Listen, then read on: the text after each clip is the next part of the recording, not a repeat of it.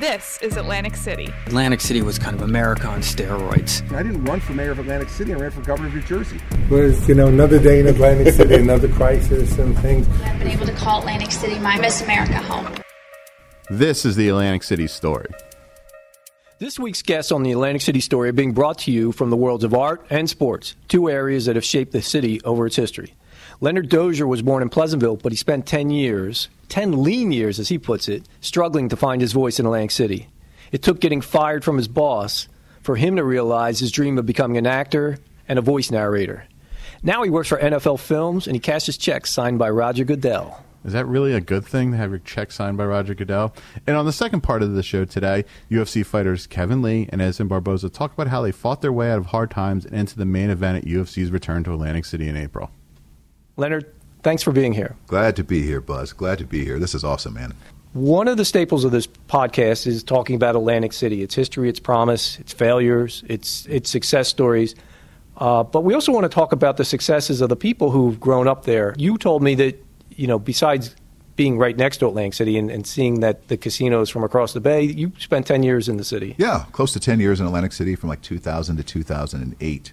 And those were, I consider those some real lean years, some real formative years. What were you doing then? Well, so I worked for a couple of casinos, the Taj Mahal to start, and I did that like during a college break, summer break, and I was an entertainment usher, and so. But I think where things really started to change for me is when I worked for the Atlantic City Library from 2003 to 2005. And as a bit of a bookworm, I consider myself a bit of a bookworm. I mean, it was a great environment for me to work. But there was always still, and I was always still active, even as a performer. I was still acting, still singing. I was still, really in those professions part-time, even as I worked at the library. And, from the library, I went to be the supervisor for the foster grandparent program, which is in Atlantic City. Okay. It is under the, it actually is a part of the senior care, the National Senior Care Program. And so I was the supervisor for about 90 seniors who would actually work in schools alongside teachers. And so I had this wonderful role of kind of facilitating the educational experience for students and teachers by having seniors work alongside. It was a great program. But my boss had seen me in a play. I had done a local production of A Raisin in the Sun that I produced myself. And it was pretty well reviewed, Buzz. I mean, we had good audiences. In fact, I, from that point, started to get interest from other entities. But my boss saw that play, and I think that really changed her perspective about my work for her. And she acknowledged, she said, you do good work for me, but I don't know, I think you're wasting your time here. And we went through this for, a couple of months. And lo and behold, one day I came in, I think it was like a Monday morning. We had just had like a meeting on Friday. And I'm really looking forward to some of the programs and things we had talked about on Friday. And I was in for quite a rude awakening because there was a pink slip on my desk. And I was fired. So I storm into her office, and I'm like, what is this? I mean, we just had a production meeting on Friday, and program meeting rather, and we talked about all these initiatives we're trying to start and get going forward. And she said, now you can go do what you should be doing. And how did you react to that? Oh, I was hot. I mean, I was livid. I mean, I was, what are you talking about? She says, no, you're wasting your time here. Go do what you should be doing. I said, you don't understand. I've got a family. I've got bills. I mean, what? That is some tough love. Yeah, I'm like, what? And she said, no, you'll be fine. She said, go collect your unemployment for 6 months or whatever. Get yourself on your feet, but go do what you got to do. How long did it take for you to realize that she was right? Oh, 3 months. So I believe it or not, it was to the point, Buzz, where in 3 months, I mean, I got an acting job within the first month and a half that allowed me to tour a little bit with a company out of New York. And then that led to me actually fully producing the Raisin in the Sun production. And we took that Raisin in the Sun production on tour. So I became this entrepreneur also as a result of that. And it was the best thing that ever, I mean, I can't state enough, that was the best thing to ever happen to me in life. Do you ever think what would have happened if she hadn't taken that step? Oh my fired? goodness, man, that's scary to even think about. I don't know. I mean, it's. I'd like to think at some point, to her credit, I think she saw. She could see. She could see in me from time to time a restlessness, and I think that she was keen enough to go, yeah, you do good work, but I can also see on many days when you don't necessarily, being honest, that you don't necessarily have the right attitude because you're upset that you have to be here. It sounds like you've been really fortunate to have some really good mentors, Yeah, and totally. some people who've really taken an interest Totally. and not just Totally. sat there and waited for you to ask them for help, Absolutely. but to kind of kick you in the pants maybe a couple Exactly, times. just a push. And she would, she'll occasionally follow me on social media, and so she'll say, "Hey, superstar, what you up to now? What are you up to now?" And that's it's one of the great things that ever happened to me. And I know even for the people I mentor, Buzz, when they hear that story, and when I do workshops around the country and I teach and I meet people and tell them that story, as you can imagine, so many of them are inspired. They're like, "Man, I want to leave my job." And I go, I said, and I always tell them, I don't know that it works that way. I can never tell you guys to just walk off and leave your jobs or You need a plan. You need a plan. And I said, fortunately in my case, the plan, there really was no plan other than my boss going, nope, you do not belong here, and kicking me out. So What's the one thing you tell people that they may not be familiar with it, not knowing the area the way you do? That's a great question. The one thing you'll be surprised about Atlantic City is how sort of grassroots artistic it is. It's never been Philadelphia or New York City in terms of its art scene or cultural scene, but there is this sort of grassroots.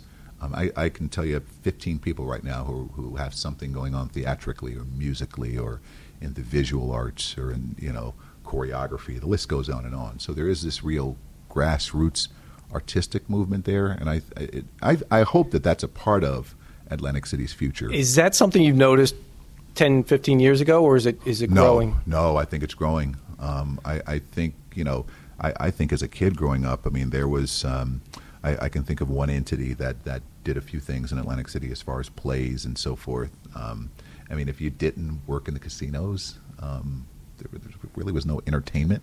There was no artistic and cultural life there. And we talked earlier about, and this was before we went on the air, about a 48 blocks, which is a pretty cool, and grassroots, but with some funding, grassroots effort to kind of put art throughout the city. Absolutely. With that project and some friends of mine at Little Rock Films and Studios, they're in Ventnor, just outside of Atlantic City. They're very proactive now in trying to get a project made, a movie made about Atlantic City. And so I think now that was not the case 15 years ago when the casinos were kind of in their heyday 20 years ago. What do you think the power of arts, you being an artist too, to kind of change not just perception but reality of a community? Does it have that much power? It's interesting, and I think it does. I think it does. I mean, I think when you look at you look at the Atlantic City Film Festival that shamefully is no longer taking place in Atlantic City. But I went to, I think, the first year they had that, and a movie that I was in was shown there, and you saw the community outpouring. Sure. And you saw the community outpouring in a way that said, we're not here to gamble today. We're here to support this film, and it's about Atlantic City, and it takes place in Atlantic City, and so arts can influence. And in fact, I don't think it does enough in the greater Atlantic City area, quite frankly. I want to go back a little bit to your youth and growing up. You grew up in Pleasantville. You played for Pleasantville High School for a couple of really good teams. I think Rob Strickland and Jameer and Jamar Perry. Jamar Perry were and you guys were perennial contenders. We're a dynamite team, and I played. Interestingly enough, as a freshman, I played some varsity and played JV, and then Coach Leary at the time, Ken Leary, the late great Ken Leary. By sophomore year, said, "Listen, Buzz, I had grown up as a point guard, man. I was a big Magic Johnson fan growing up. In fact, back home, people still call me Magic. I mean, just because Right. I really patterned my game a lot after Magic Johnson, but Jamar Perry was already there as a great point guard.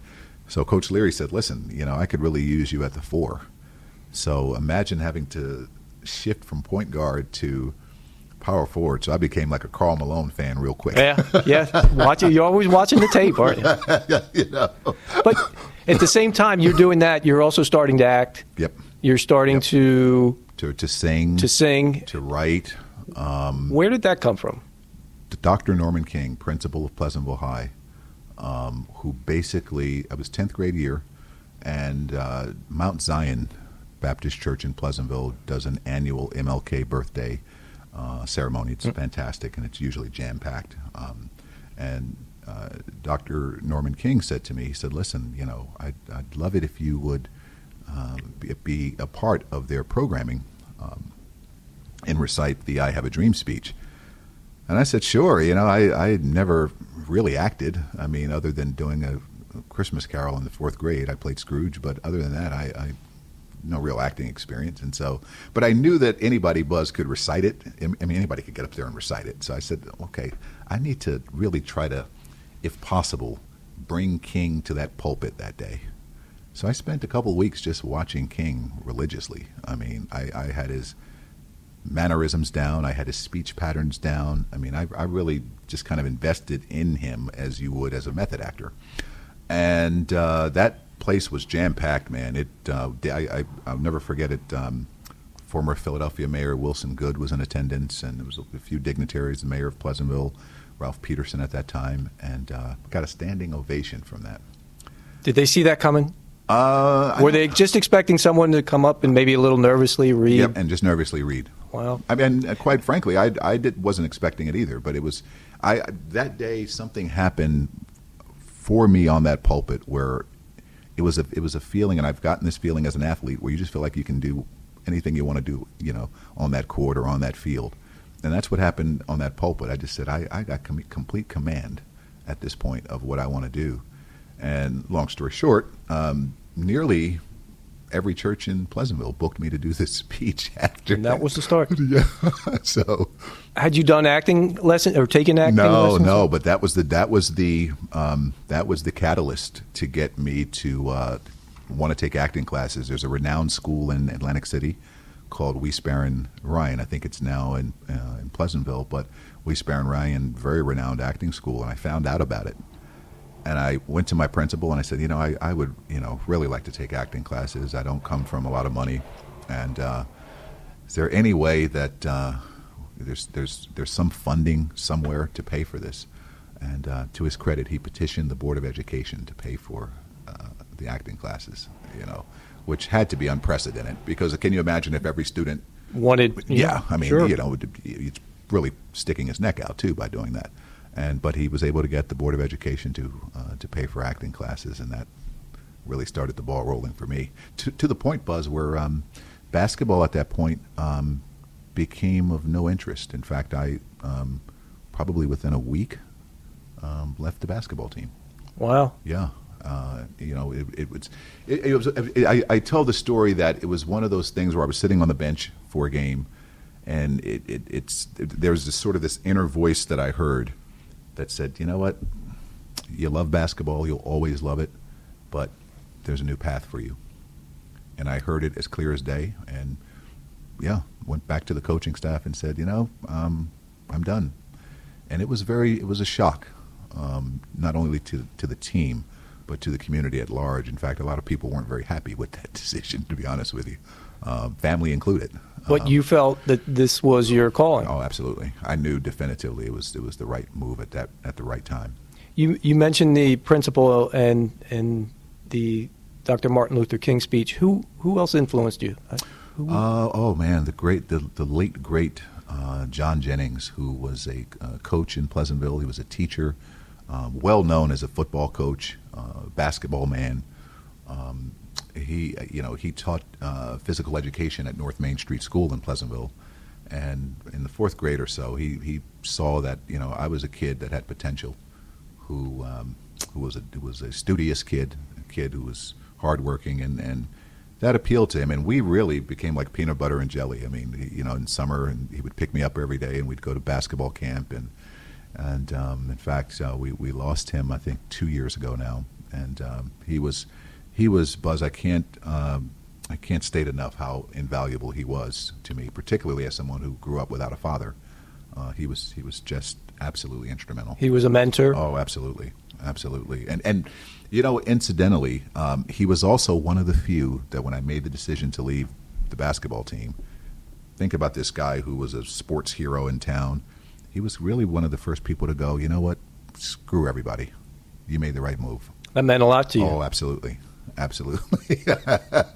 So we talked earlier about mentors before we came on air, and you talk about the importance of helping others. Mm-hmm. Describe a little bit of how you were helped has kind of informed how you help others now kind of achieve their dreams. Absolutely, because I know definitively if I did not have mentorship, without a father, just being raised by my mother and my grandmother, fortunately I was very self-motivated as a kid, so I kind of came, I always joke that I kind of came into the world with some fire to me to get something accomplished, but still you have to kind of have the right upbringing and rearing to kind of help nurture all that. But I do realize that people like John Jennings, I had a high school teacher, a guy named Dr. Robert Rieger, who was also very influential, and I realized that these people were so helpful to me on my path. And I always said, again, it comes from sports, the idea of a team, mm-hmm. that I believe that to this day in life, that you don't accomplish anything without a team of people. And it really applies to my career today, which is why I try to put together the right teammates, PR guy, manager, agents. I try to put together the right team today. But that idea of team kind of propels my mentorship in that it takes my mentees having somebody to sort of spearhead their teams. Just this morning, if I can share this, just this morning, one of my mentees has long desired to do voiceover work for the Flyers. He's a big Flyers fan, and he said, "Is there any, what do you think about me doing VO work for the Flyers?" He said, "I know it's like a pipe dream." I said, "You think it's a pipe dream?" I said to him. He said, "Yeah, it's not going to happen, but I said, "Give me a couple days." This morning I heard from the guy at the Flyers, and this mentee of mine is now getting reviewed. Wow. Yeah. So that's to the extent. That's a great lesson for him, too, to learn that, you aim high, dream big. Absolutely. What's it like to be the successor of some of the most iconic voices and images of football? Oh, it's crazy. It's actually kind of surreal, to be honest with you, to be like one of these, and it's just a small group of us that, succeed a guy like John Facenda. And yet if you watch any of the NFL Films footage today or any of their shows, it's a very different style of narration today. John Facenda was very kind of dramatic, and now it's a little more dialed down. It's a little more flattened and flatlined, and so it's a very different style of narration too. Is that conscious by the producers? Oh, absolutely. Because I think what it is now, when you think back to, I guess, the 60s and maybe 70s when John narrated, I don't think NFL Films had quite the cinematic abilities that they have now. Their cinematography now is super, and their behind the scenes, footage, and they actually, believe it or not, have an orchestral studio at NFL Films where they have a live orchestra coming in school. Wow. I mean, it's crazy.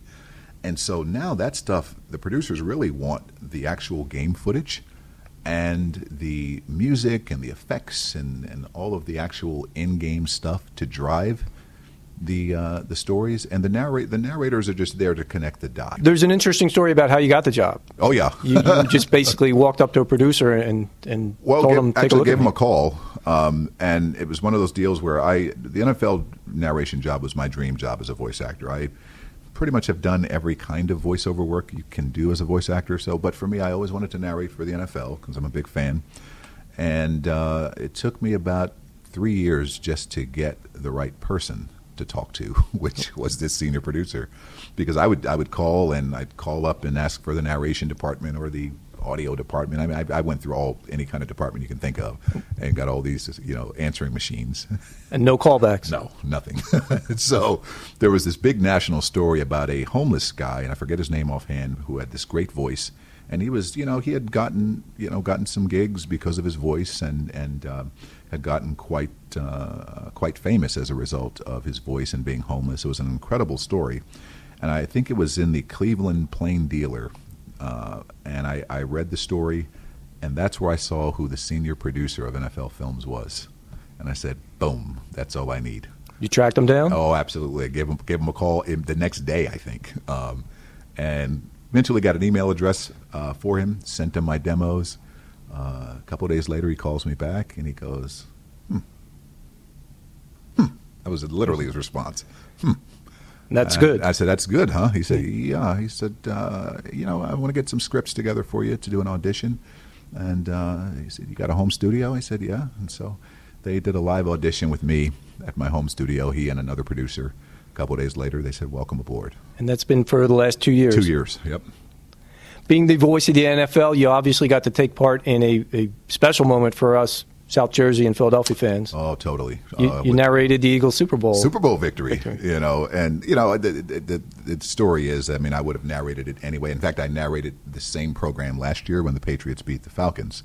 But of course, as you would imagine, it has greater meaning this year with the Eagles winning. And, sure. Oh man, it was, I literally was watching the Super Bowl going, the Eagles are going to win this thing, and I'm going to be narrating the highlights in a couple days. Describe that feeling. Oh, it's surreal. I mean, it's for me, I'm watching the Super Bowl taking notes, because I know that in a couple of days I'm going to be narrating, this game. And so for me, it's taking notes. And so when I got the script and I saw some of the lines that were written, I'm like, yep, I remember that play. Everybody remembers that Philly special play.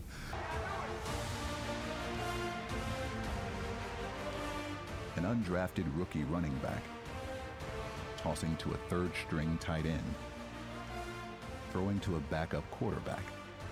There isn't a play in the playbook that illustrates what makes this Philly team special, more than the Philly special.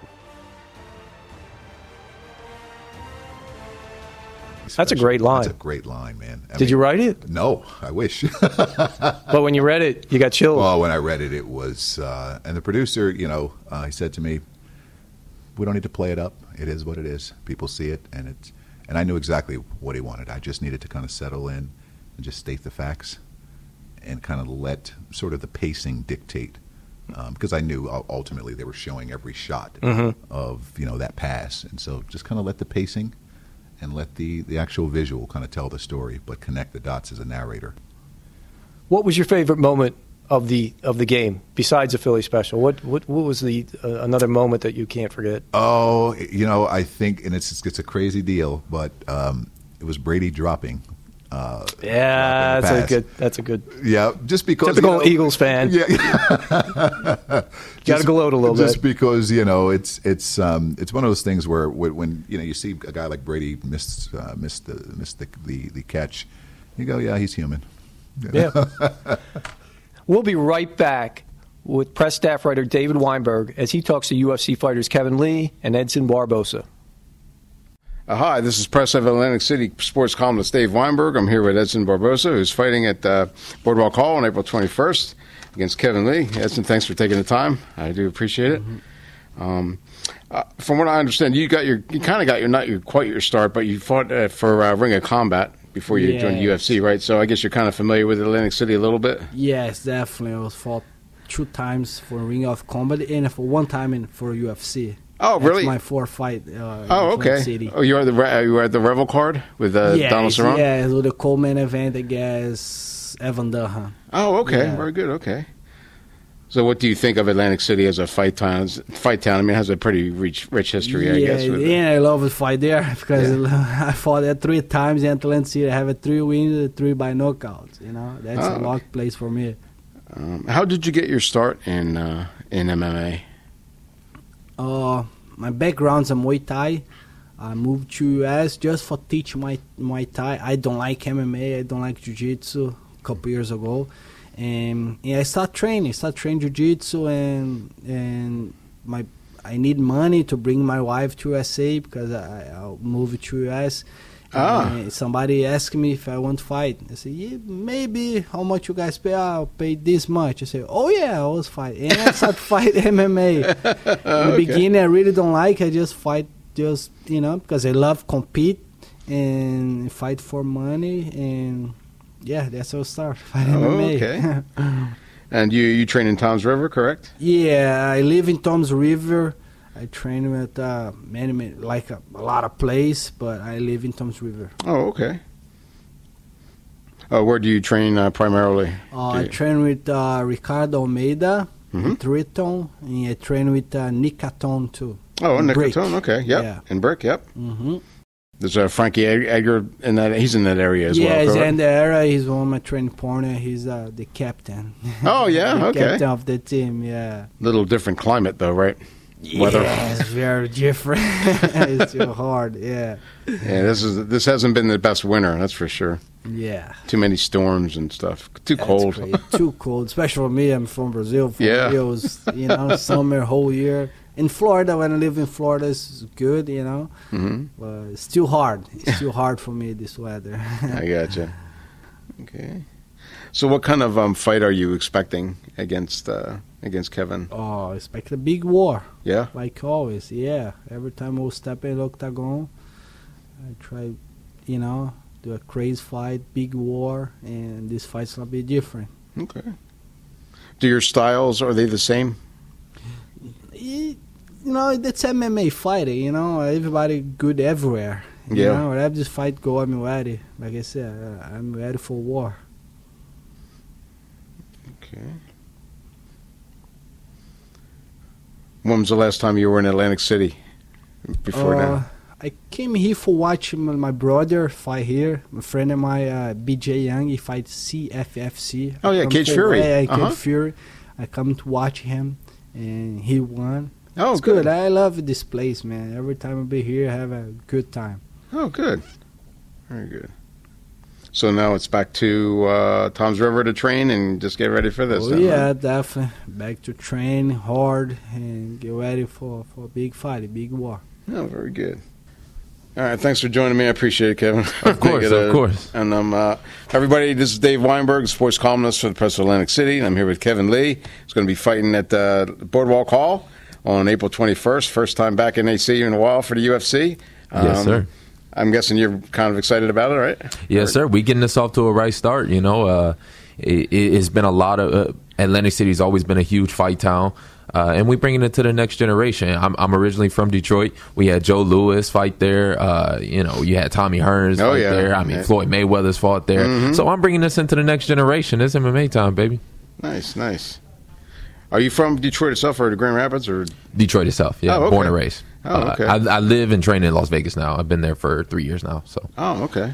You haven't fought in Atlantic City before, have you? No, first time. Oh, okay. I fought in Newark, New Jersey. Oh, yeah, at Prudential Center? Yeah, okay. It's where I made my UFC debut. Oh, no not kidding. since. Yeah. Oh, really? Okay. All right, cool.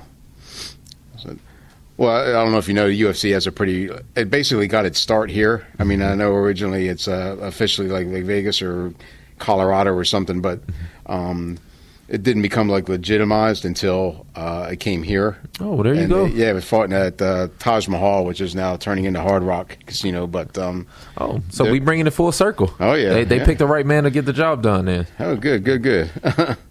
Yeah, it's kind of funny that I ran into Dana White at a Cage Fury show, which is it's like Ring of Combat. Cage Fury, they're kind of like lower level, but I ran into him. He was looking for a fight deals, and he promised me that they were going to be coming back here. So it's nice to see that he's living up to his word. and they doing it right. I think this is the right fight to make. Me versus Edson is going to show April in general is going to be huge for the 155-pound division. Yeah. It's been the toughest division in the UFC. So I think they ended it off right. We got me versus Edson, and we going to put on a show for the folks. Oh, good. Well, how do your styles mix? I mean, are you a different fighter than Edson? Of course. I mean, everybody fights different, of course, right. But Edson's explosive. He's fast. He's got a lot of knockout power. If I slip up, the man will put my lights out. So I've got everything that he's got, plus I got even more. I've got a wrestling base. But I feel like my goal since I started this sport is to be the most well-rounded fighter that there is and the most well-rounded individual. And that's what I'm going to showcase. I'm going to show that in this fight, and I'm going to show it in my next fight, too. Oh, okay. And how did you get your start? I started through wrestling. Yeah. Did you wrestle in high school? I wrestled in high school, got a scholarship to college. Oh, did you? Went to Grand Valley State over in Michigan. Kidding, yeah. And then after that, it just kind of, I got into wrestling with the intention of fighting. I think that's what makes me a little bit different than some of the other guys in the past that have started wrestling. And then once they finished wrestling, they didn't know what they were going to do. So they picked up fighting. Right. When I started wrestling, it was with the intention of going into fighting. So my style is a little more well-rounded than just a wrestler that knows how to fight. Yeah, it seemed like some of the older guys, like maybe Frankie Edgar and those kind of guys, there wasn't that opportunity back then, so they wrestled and then figured out. Yeah, because it's hard to make money in wrestling, unless you go to the Olympics. There's really not a lot of opportunity, so guys just saw that and they tried to pick it up. But me, I started wrestling when I was 16, right when the UFC was getting big and it was getting hype, and George St. Pierre has really got me to start fighting, so I think I came in at a different time than those guys. Yeah, definitely. Yeah, Boardwalk Hall is also big for wrestling. That's where the state high school championships are held every year. Drew like 10,000 people last weekend for it. I know Jersey and New York in general it's a big wrestling community. I'm looking to go out there and put on a show for them. Good.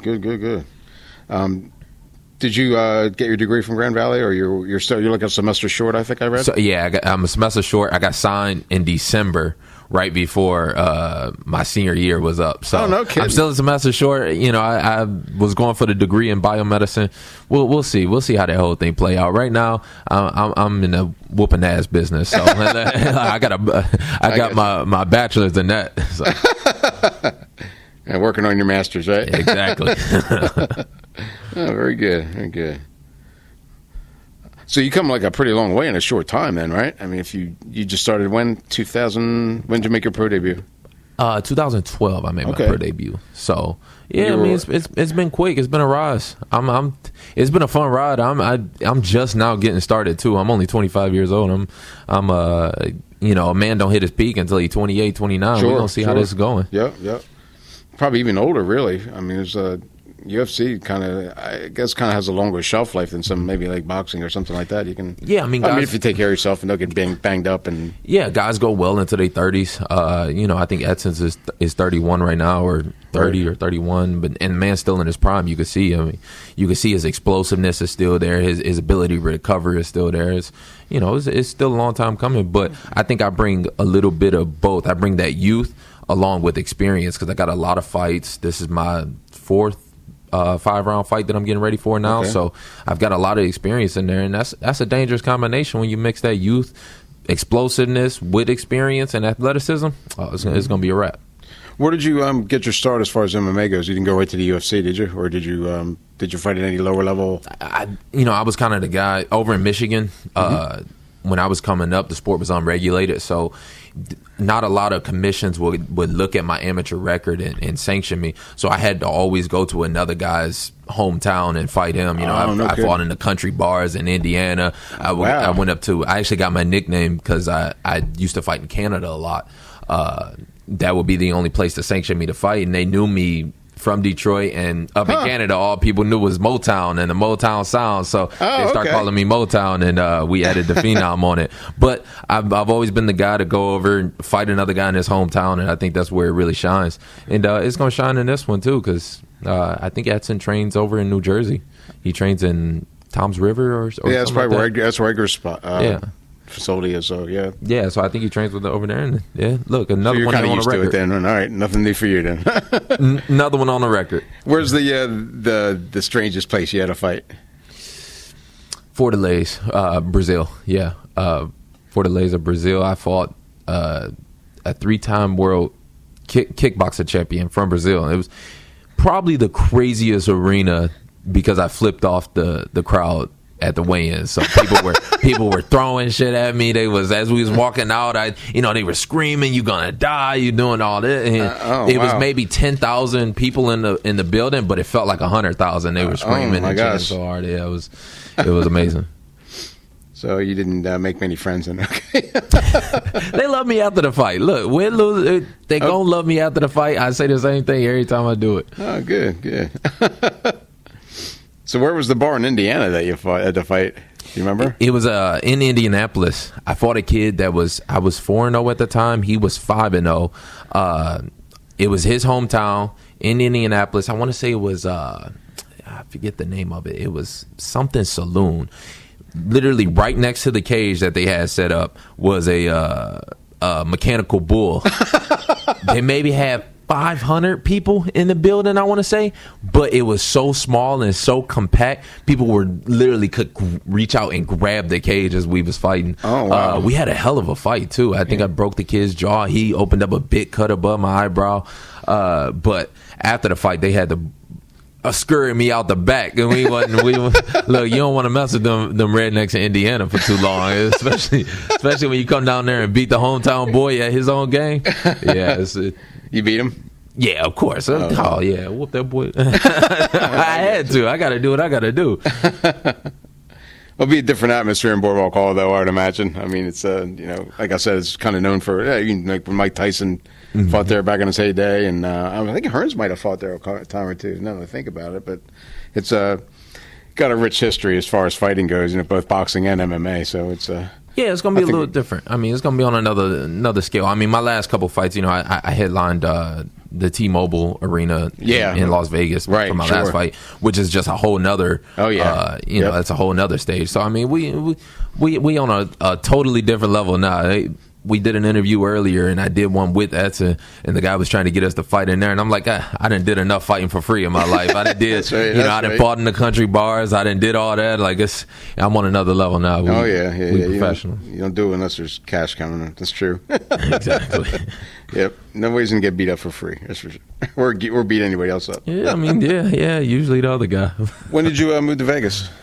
It's been 3 years now, right after my UFC debut. Okay. Why there? Just because UFC's based there?